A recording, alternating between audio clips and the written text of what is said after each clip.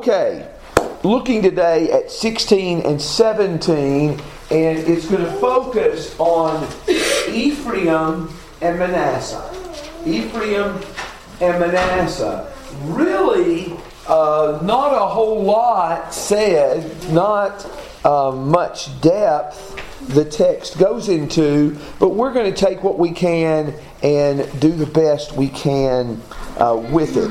Now, first of all, before we look into 16 and 17 specifically, probably should have done this already, but let's state several overall purposes. What is the overall purpose of this section? The overall purpose of Joshua 13 through 21. The overall purpose of the division of the land. What is it? Well, one of the things that the text is showing us is the text is showing us that God kept His promises to Abraham. To Abraham, to Isaac, to Jacob, about giving them the land. God kept His promises. You particularly see this in chapter 21, verses 43 through 45. Would someone turn there and read that for us? Joshua 21, 43 through 45. So the Lord gave Israel all the land which He had sworn to give to their fathers, and they possessed it and lived in it. And the Lord gave them rest on every side, according to all that He had sworn to their fathers. And no one of all their enemies stood before them. The Lord gave all their enemies into their hands. Not one of the good promises which the Lord had made to the house of Israel failed. All came to pass. Okay. Now that's how this section on the division of the tribes ends. And that section about how it ends shows us a lot of its purpose. Its purpose is to show God has kept His promises to Abraham, Isaac, and Jacob. As we'd like to say, God has a good record as a promise-keeping God. That same idea is stated in 23:14. In 23:14, I'm picking up in the middle, it says, not one word of all the good words which the Lord your God spoke concerning you has failed. All has been fulfilled. Not one of them has failed. So, in all of these cases, God is keeping His promises. God is doing what He said as far as giving the land to Abraham, Isaac, and Jacob. Now, I don't know in outlining if the best way is to make these a separate number or if it is just to put them as subpoints of this. But what we're going to see with the next few points is God is keeping His promises. God is keeping His promises to various groups. First of all, in Jacob's prophecy, remember Jacob's prophecy, which we read recently in our Bible reading, daily reading, in Genesis 49, as he talks about the fate of the various tribes.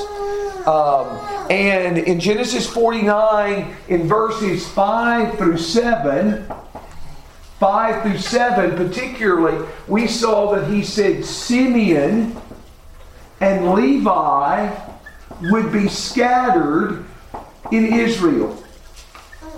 And we talked about the other day that Simeon's inheritance was smack dab in the middle of the tribe of Judah. Right there in the middle. And they had about 17 cities assigned to them. 15 of those cities were also assigned to Judah. So they are kind of scattered. They're going to kind of lose their identity soon. Levi is scattered throughout the land. So we see that Jacob's prophecy, those words are fulfilled. And how many cities of refuge did God promise to give to Israel?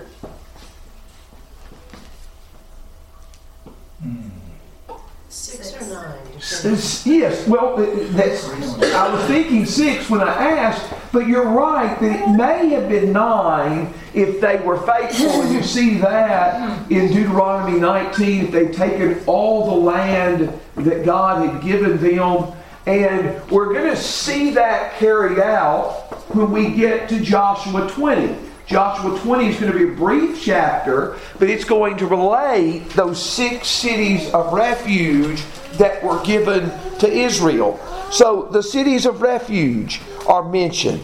Also, we see that the Lord is the portion of the tribe of Levi. God said that in the law. God said that among other places in Numbers 18, that Levi is to be, or Levi's portion is the Lord. Levi, Numbers 18 verse 20, and Deuteronomy 10 verse 9, and that's by no means exhausting all the passages that say that. And when we get to Joshua 21, we're going to see that carried out. So God has kept His promises about the cities of refuge. He's kept His promises to the tribe of Levi. He's fulfilled the word that He spoke through Jacob in His prophecy. And He also kept His promises to the faithful spies. The faithful spies were told that they would have an inheritance. You see this in Numbers 14, verse 30, and I think it's verses 36 through 38, and in Deuteronomy chapter 1. Now that's Deuteronomy 1, 36 through 38. Maybe the same as Numbers, but be cautioned, I may have missed it. Joshua is given his inheritance. Caleb is given his inheritance. Last time we studied Joshua 4, 6 through 15, and then in Joshua 19, 49 through 51. So all of those things are ways God is keeping His promises of various things. If you want to call this too, we're also going to see, and Paul pointed this out in some of the questions, the seeds of disaster are being sown because they're not driving out the people from the land. You see that in Joshua 13:13, in 15:63. We see that in 16:10 and 17:12 and 13. We're going to have reason to comment on that more extensively later. But those are just overall purposes of this particular passage, these passages. And I want us, as we struggle to grasp these chapters, I want us to get down an overall picture of a why. Now, one of the questions that Paul asked was about you don't have an allotment for Joseph. And who were Ephraim and Manasseh? Who were they? Who were Ephraim and Manasseh? Joseph's sons. They were Joseph's sons, and you see their birth is recorded in Genesis 41. In Genesis 48, which is the oldest of these sons? You remember? Must be Manasseh. Manasseh is the oldest. Which received the greater blessing? Ephraim. Now, you may not tell it with land size, but Ephraim is considered the leader of these northern tribes. And we'll illustrate that in just a moment. But Manasseh was the oldest. Ephraim was the youngest. In Genesis 48, when Jacob is 147 years old and he can barely see, kind of like his father Isaac could barely see, he can barely see, and he calls in, or Joseph presents himself before Jacob, and Ephraim and Manasseh and Joseph appear there. Now, Jacob asks the question, who are these? I don't think the idea is that he's never seen Ephraim and Manasseh before. He's been in the land now about 17 years. I think the idea is that this is probably part of some type of a formal adoption service. Who are these? And Jacob gives an answer. These are the children who have been born to me in the land of Egypt. Now, the right hand conveyed the greatest blessing, and the left hand conveyed a lesser blessing. And Joseph has situated his sons before his nearly blind father so that Manasseh is to Jacob's right hand and Ephraim is to Jacob's left hand. But instead of just sticking his hands out, he crosses his hands and puts the right hand up on Ephraim's head and the left hand up on Manasseh's head.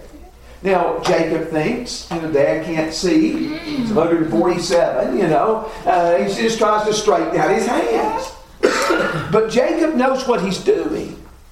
And he said, Manasseh will be a great people, but Ephraim will be greater than he is.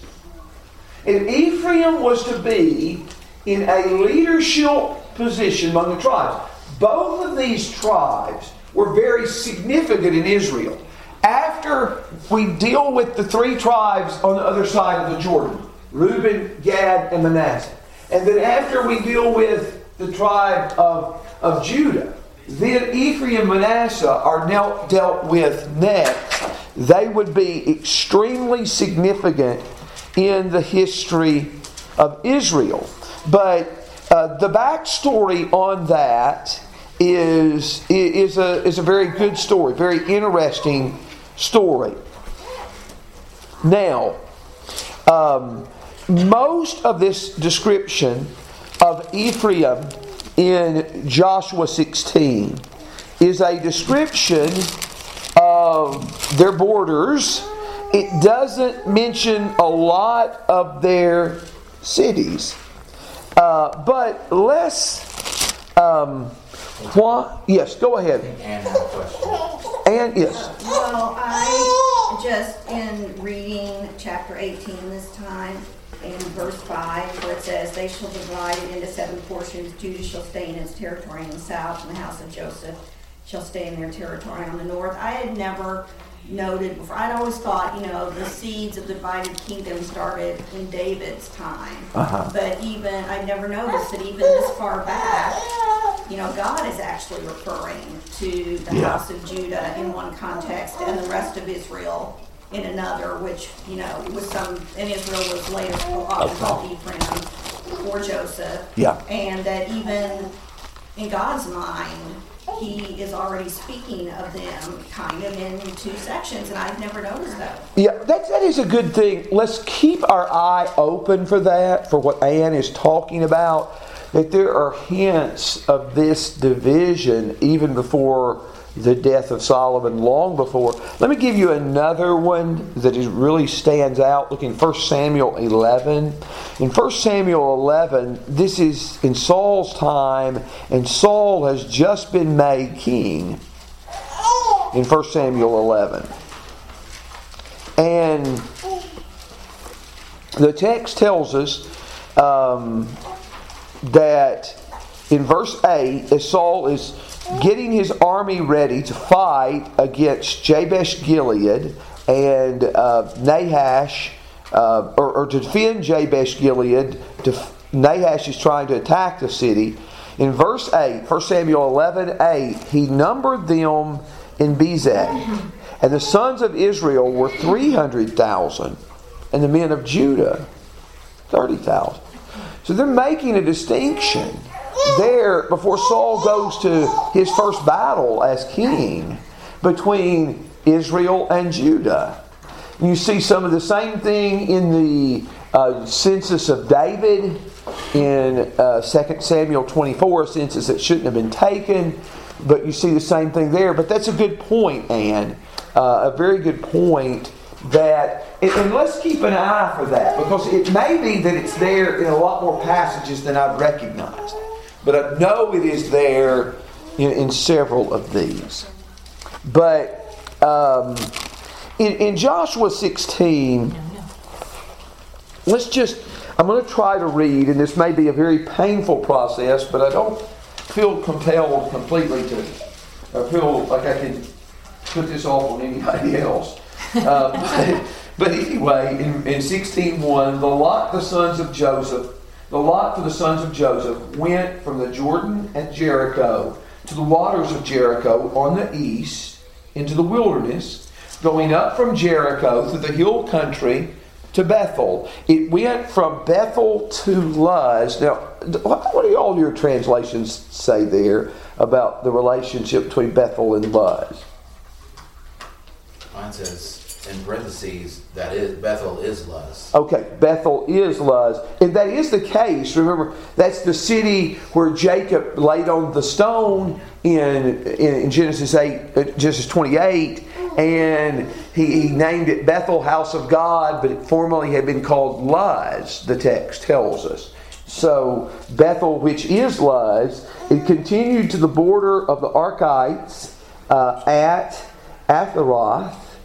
It went down westward to the territory of the Japhletites as far as the border of the tower of Beth Horon, even to Gezer, and it ended at the sea. The sons of Joseph, Manasseh and Ephraim, received their inheritance.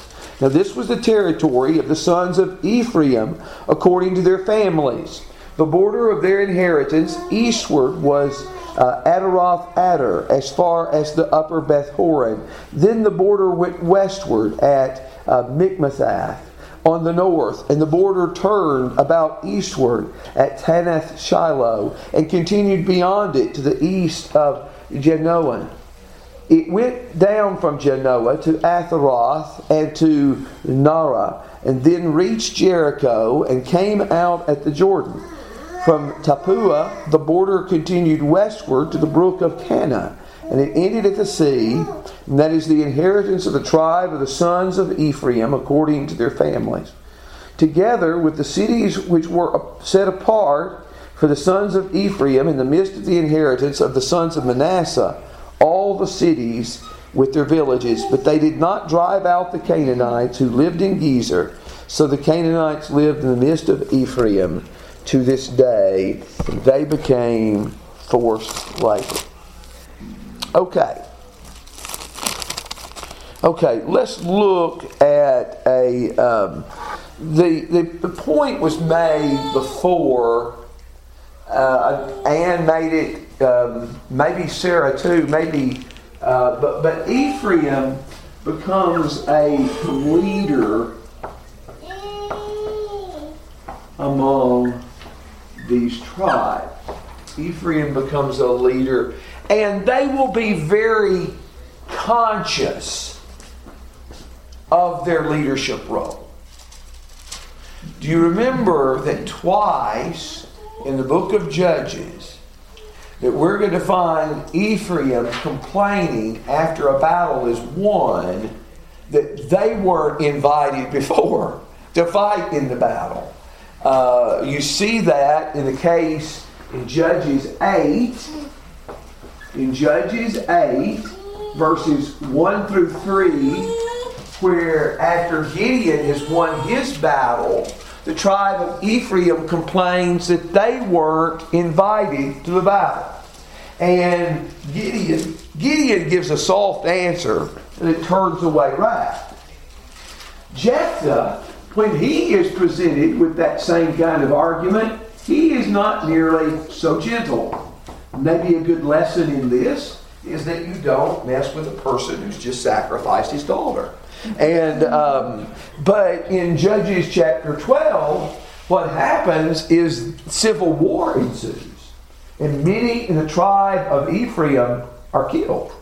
But the reason that I bring those up is here's a place where Ephraim is way too conscious about their glory and their attention in the midst of this battle. They were leaders among the tribes. They were leaders particularly among the northern tribes.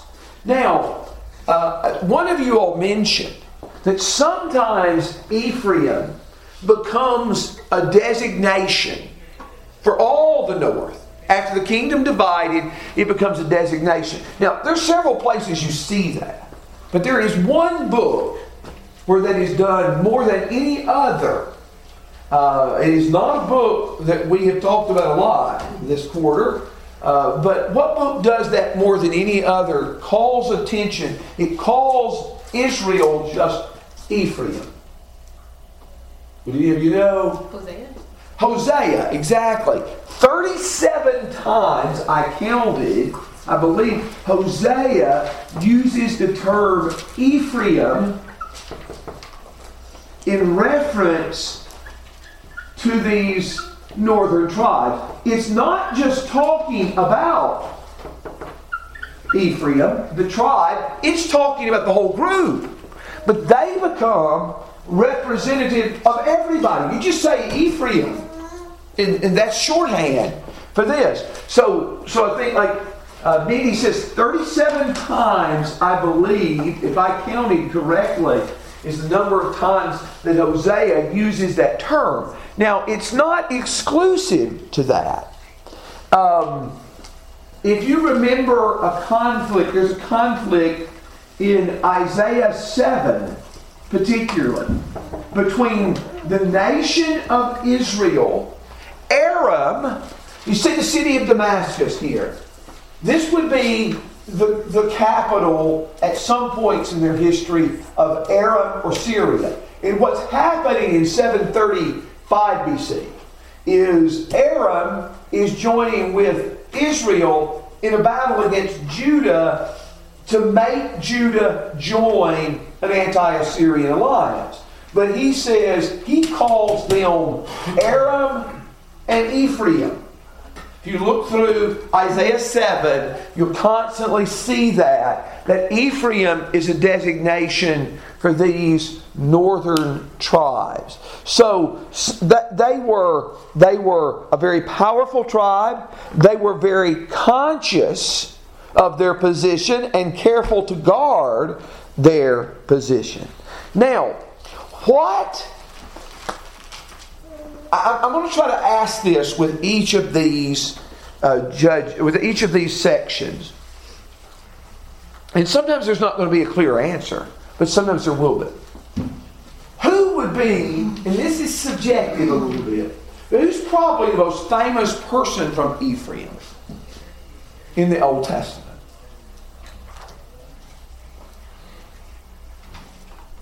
I know that's a hard question, and Paul, will you just throw that in with each time, each question, who's the most famous from this tribe? We're going to ask that about Manasseh in just a second. But I would say the most famous person from Ephraim in Old Testament history, certainly the most significant, in not a good way, would be Jeroboam. In 1 Kings 11, verse 26, he is said to be, Jeroboam is said to be from Ephraim. And remember, there were some conflicts between Jeroboam. He was a very industrious man, the Bible says. He has a high position working for Solomon, but he and Solomon get at odds. He flees to Egypt for sanctuary. After the division of the kingdom, he comes up, he meets with Rehoboam. They suggest, make the load lighter upon us. And you know Rehoboam's answer. I'm going to be worse than my father was. And as a result of that, the kingdom divides. And you have Judah in the south, ruled over by a son of David, a descendant of David. and you have Ephraim in the north. And one of the most important cities of Ephraim is Bethel. Like Brad was mentioning a moment ago, Bethel, which is Luz, in Joshua 16 verse 2. Bethel was one of the most important cities. Remember, it was one of the places that Jeroboam set up the golden calf. He set up a golden calf in Bethel in the south and Dan in the north. Now Dan would be the city that is called here Laish. So this is the city of Dan. And so Bethel in the south to Laish in the north. He takes the extreme northern, extreme southern parts of his territory and sets up golden calves. He says, "These are your gods, O Israel, that brought you out of Egypt." Seems like they would have remembered that didn't go so well for them when they did that with the golden calf in Exodus 32. But what questions do you have on Manasseh or on Ephraim right now? Anything that we could answer? And no, we didn't do justice to everything in that text. But Sarah? I had not noticed this before, but so Ephraim gets land, but they also get the cities which were set apart for the sons of Ephraim in the midst of the inheritance of the sons of Manasseh. I don't know, I didn't look up further where that all happens, but so they get in theirs and then some other cities in Manasseh. Yes. Which is kind of cool. Yes. Well, it may not have been to Manasseh, but yes, because Manasseh's complaining in a moment that they didn't get enough land. But I know what you're saying. Yes, I know. And it is good to read this. And sometimes when you do read this carefully, you realize all of a sudden you make observations and you think, oh. And if you read it 3 or 4 times, even, and I know this is harder than some places, you think, oh, I missed that the first reading. And so what Sarah said is good as far as just keeping reading familiar with it, that they also received some of what would have been Manasseh's territory.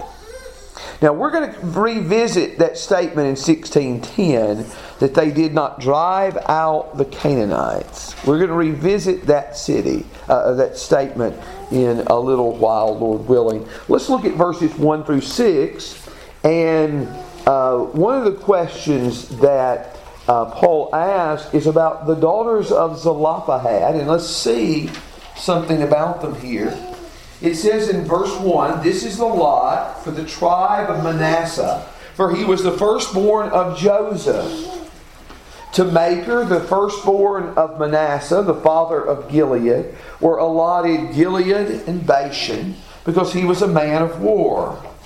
So the lot was made for the rest of the sons of Manasseh, according to their families, for the sons of Abiezer, and for the sons of Helek, and for the sons of Asriel, and for the sons of Shechem, and for the sons of Hefer, and for the sons of Shemida. These were the male descendants of Manasseh, the son of Joseph, according to their families. However, Zelophehad, the son of Hefer, the son of Gilead, the son of Machir, the son of Manasseh, had no sons, only daughters. And these are the names of his daughters: Mahlah, and Noah, Hoglah, Milcah, and Tirzah. I always thought Hoglah was a pretty girl's name. They came near before Eleazar the priest, and before Joshua the son of Nun, and before the leaders, saying, "The Lord commanded Moses to give us an inheritance among our brothers. So according to the command of the Lord, He gave them an inheritance among their father's brothers. Thus there fell 10 portions to Manasseh, besides the lands of Gilead and Bashan, which is beyond the Jordan, because the daughters of Manasseh received an inheritance among his sons, and the land of Gilead belonged to the rest of the sons of Manasseh." Okay. Now, verses 3 through 6 deal with these daughters of Zelophehad. We're told their father had no sons, but only daughters. And who wants to finish the story? Where do we read more of these ladies? And what instruction was given concerning them?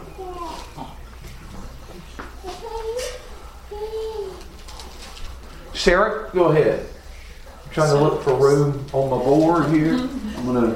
But go ahead. So later on, the rest of the tribe of Manasseh, they're like, hey, when these girls get married, the land is going to go away. It's going to move out of our tribe, and that's just not fair. And so they checked with God and said, all right, so now you girls have to marry within the tribe. Yes. And thus the land stays there, but your father's name is still preserved. All is good. Okay.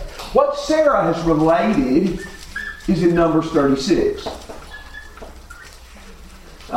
They must marry within the tribe.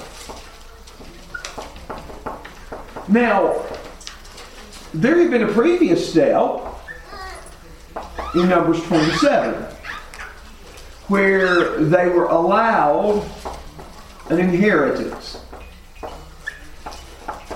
Usually the inheritance is passed to sons, and some of this becomes clear through these cases. I don't know. Some of these things I wouldn't have necessarily thought about had it not been for this.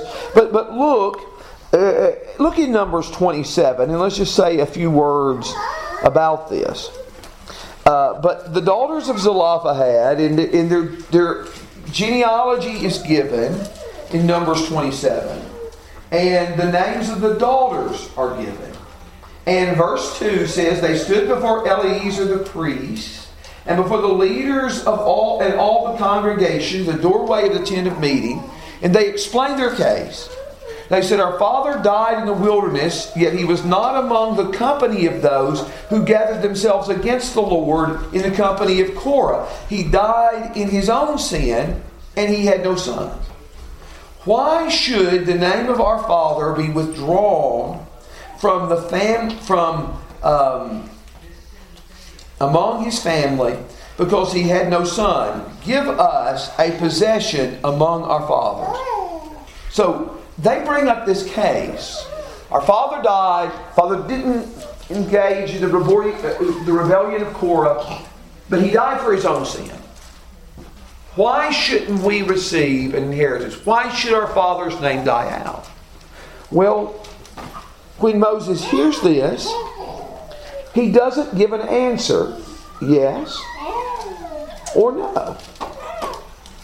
What he does in verse 5, Moses brought their case before the Lord. Doesn't give a yes, doesn't give a no. He inquires of God.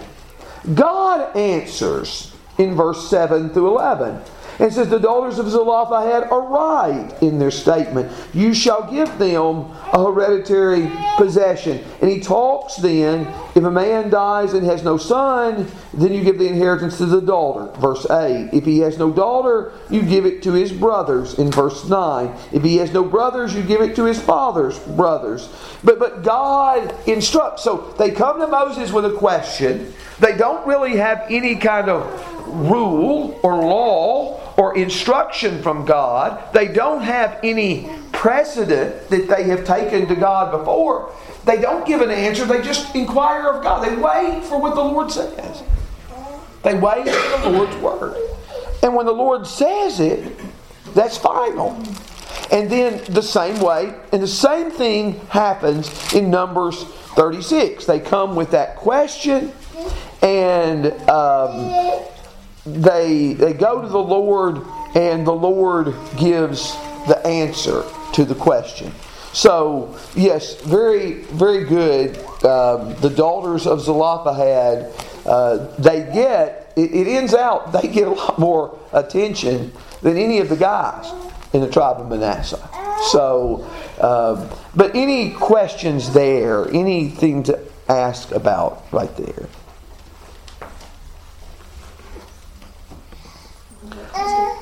In verse 5, Thus there fell 10 portions to Manasseh. What is that kind of talking about?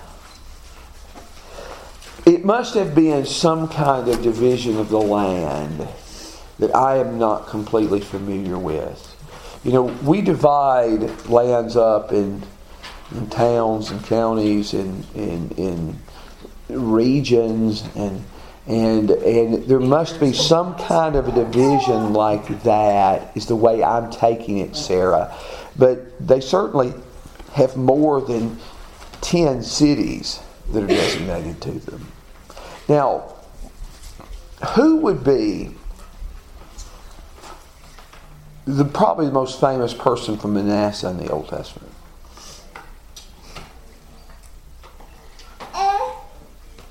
I introduce it here because it's going to tie with a couple of things we just read.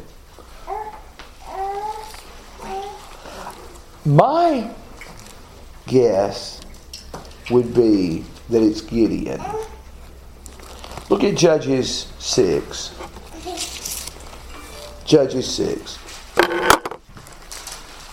In Judges 6, verse 14, the Lord looked at him and said, "Go in this your strength and deliver Israel from the hand of Midian. Have I not sent you?" And he said, "O Lord, how shall I deliver Israel? Behold, my family is the least in Manasseh, and I am the youngest in my father's house." So Gideon is from the tribe of Manasseh. Now, also, you see that not only is he from the tribe of Manasseh, but this army he raises is largely from the tribe of Manasseh as well. Verse 35, Judges 6, verse 35. He sent messengers throughout Manasseh, and they were called together to follow him, and sent messengers to Asher and Zebulun and Naphtali, and they came up to meet them.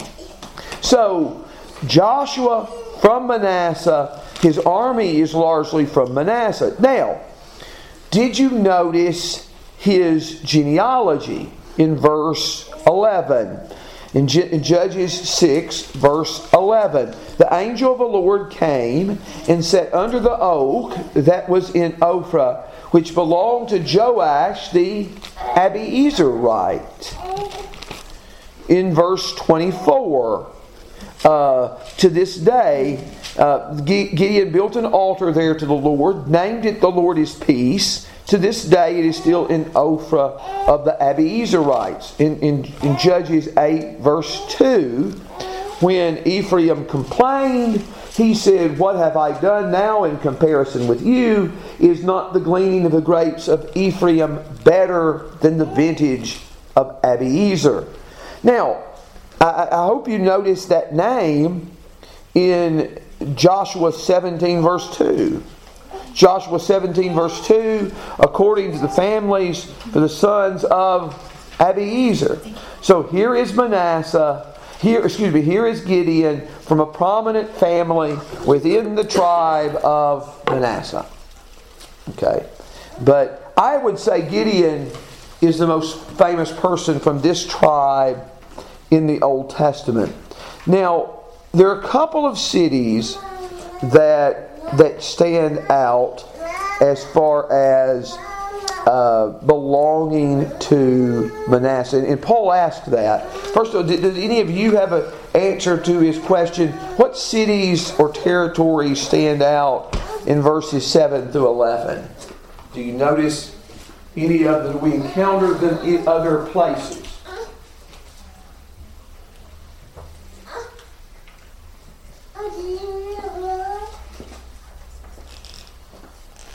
Megiddo was one. Okay. Another one. What was that? Shechem and Endor. Okay. Yes. Very good. Very good. Those are three I thought of. Let's look at Shechem first. We talked about Jeroboam being the most famous person from Ephraim.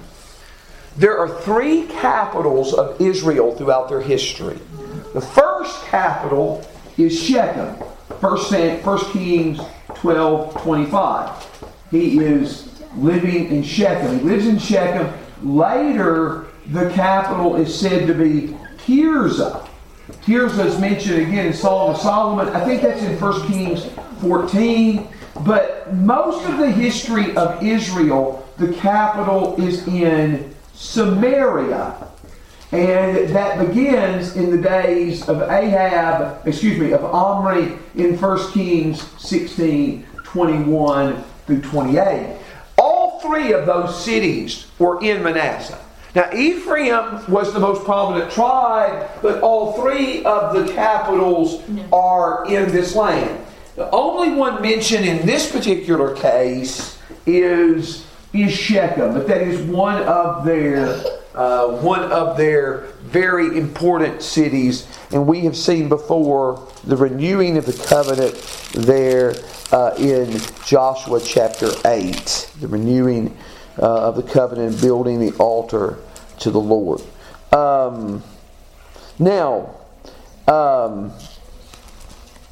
Let's go to the other cities. Endor.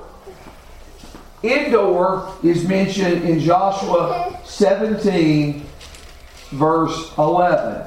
And Boyd, what is Endor famous for? You mentioned that as a city you recognize elsewhere. What is it famous for? I did not catch that. Okay, it's only mentioned one other time. Where the witch lived. That's Oh, that's right. the wicked witch.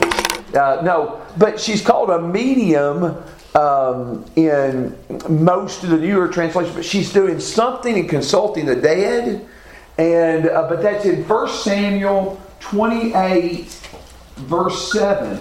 I think. Endor's only mentioned like 3 times in the Old Testament. But that witch of Endor, or that medium at Endor, where Saul inquires of when the Lord won't answer him, that is one of the times. Now, how about Megiddo? That one's mentioned as well in verse 11. Solomon built a fort or something there. Okay. Solomon built something there, I feel like. It was a military place, wasn't it? Yeah, it's 1 Kings 10, I think. Let's look. 1 Kings 10.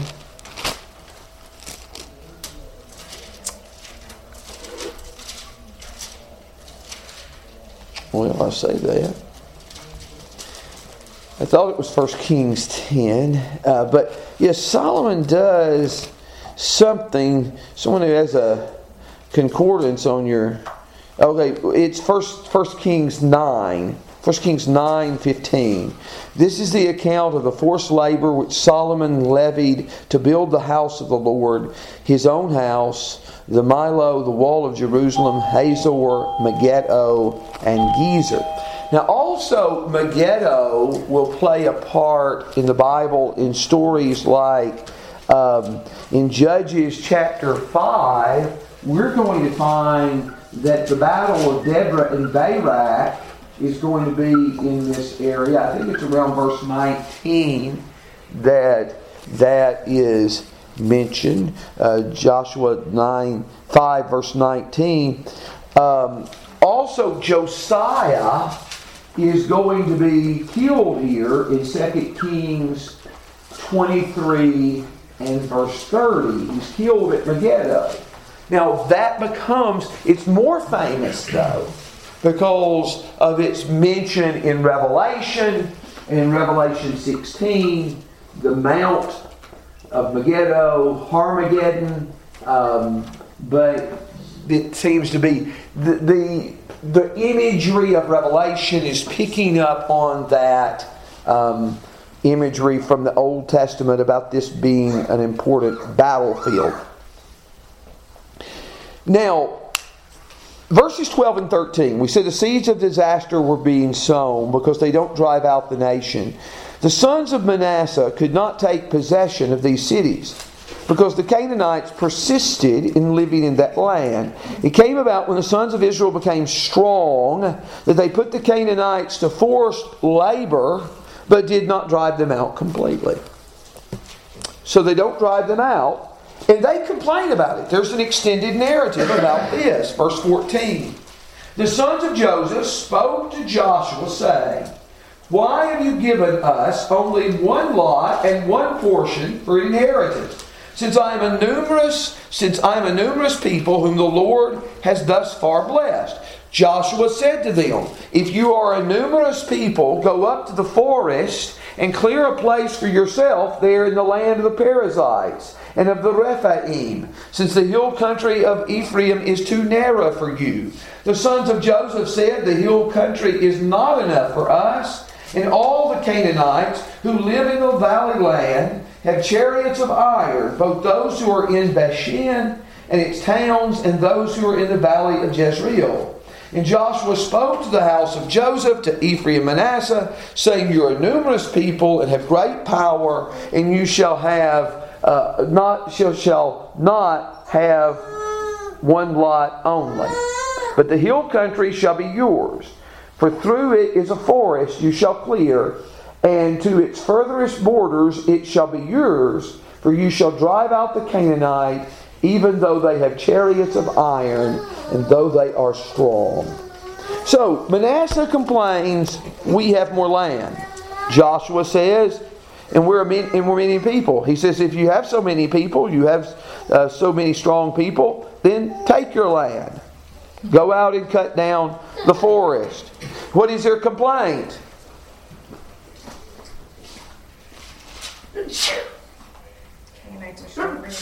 Yeah, they're stronger than we are. They have iron chariots. It sounds a lot like the first spies who came back after searching the land, doesn't it? Numbers 13 and 14. Sounds like these people, they've got iron chariots. What do you mean? Joshua says, you're numerous and great people. If you're so strong, so many, clear out the land.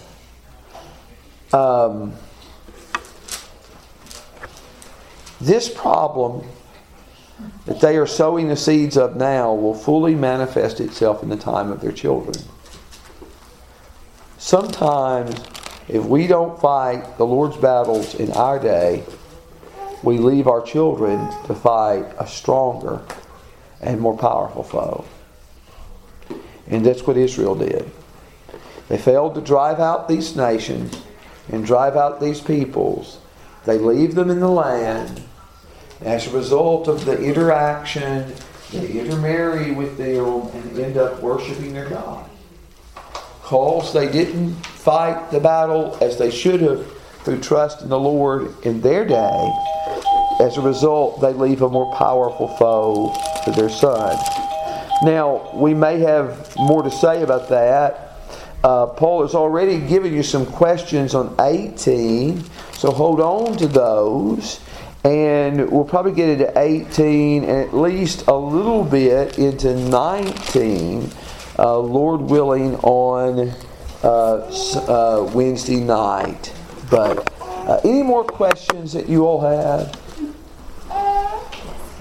Okay, thank you very much.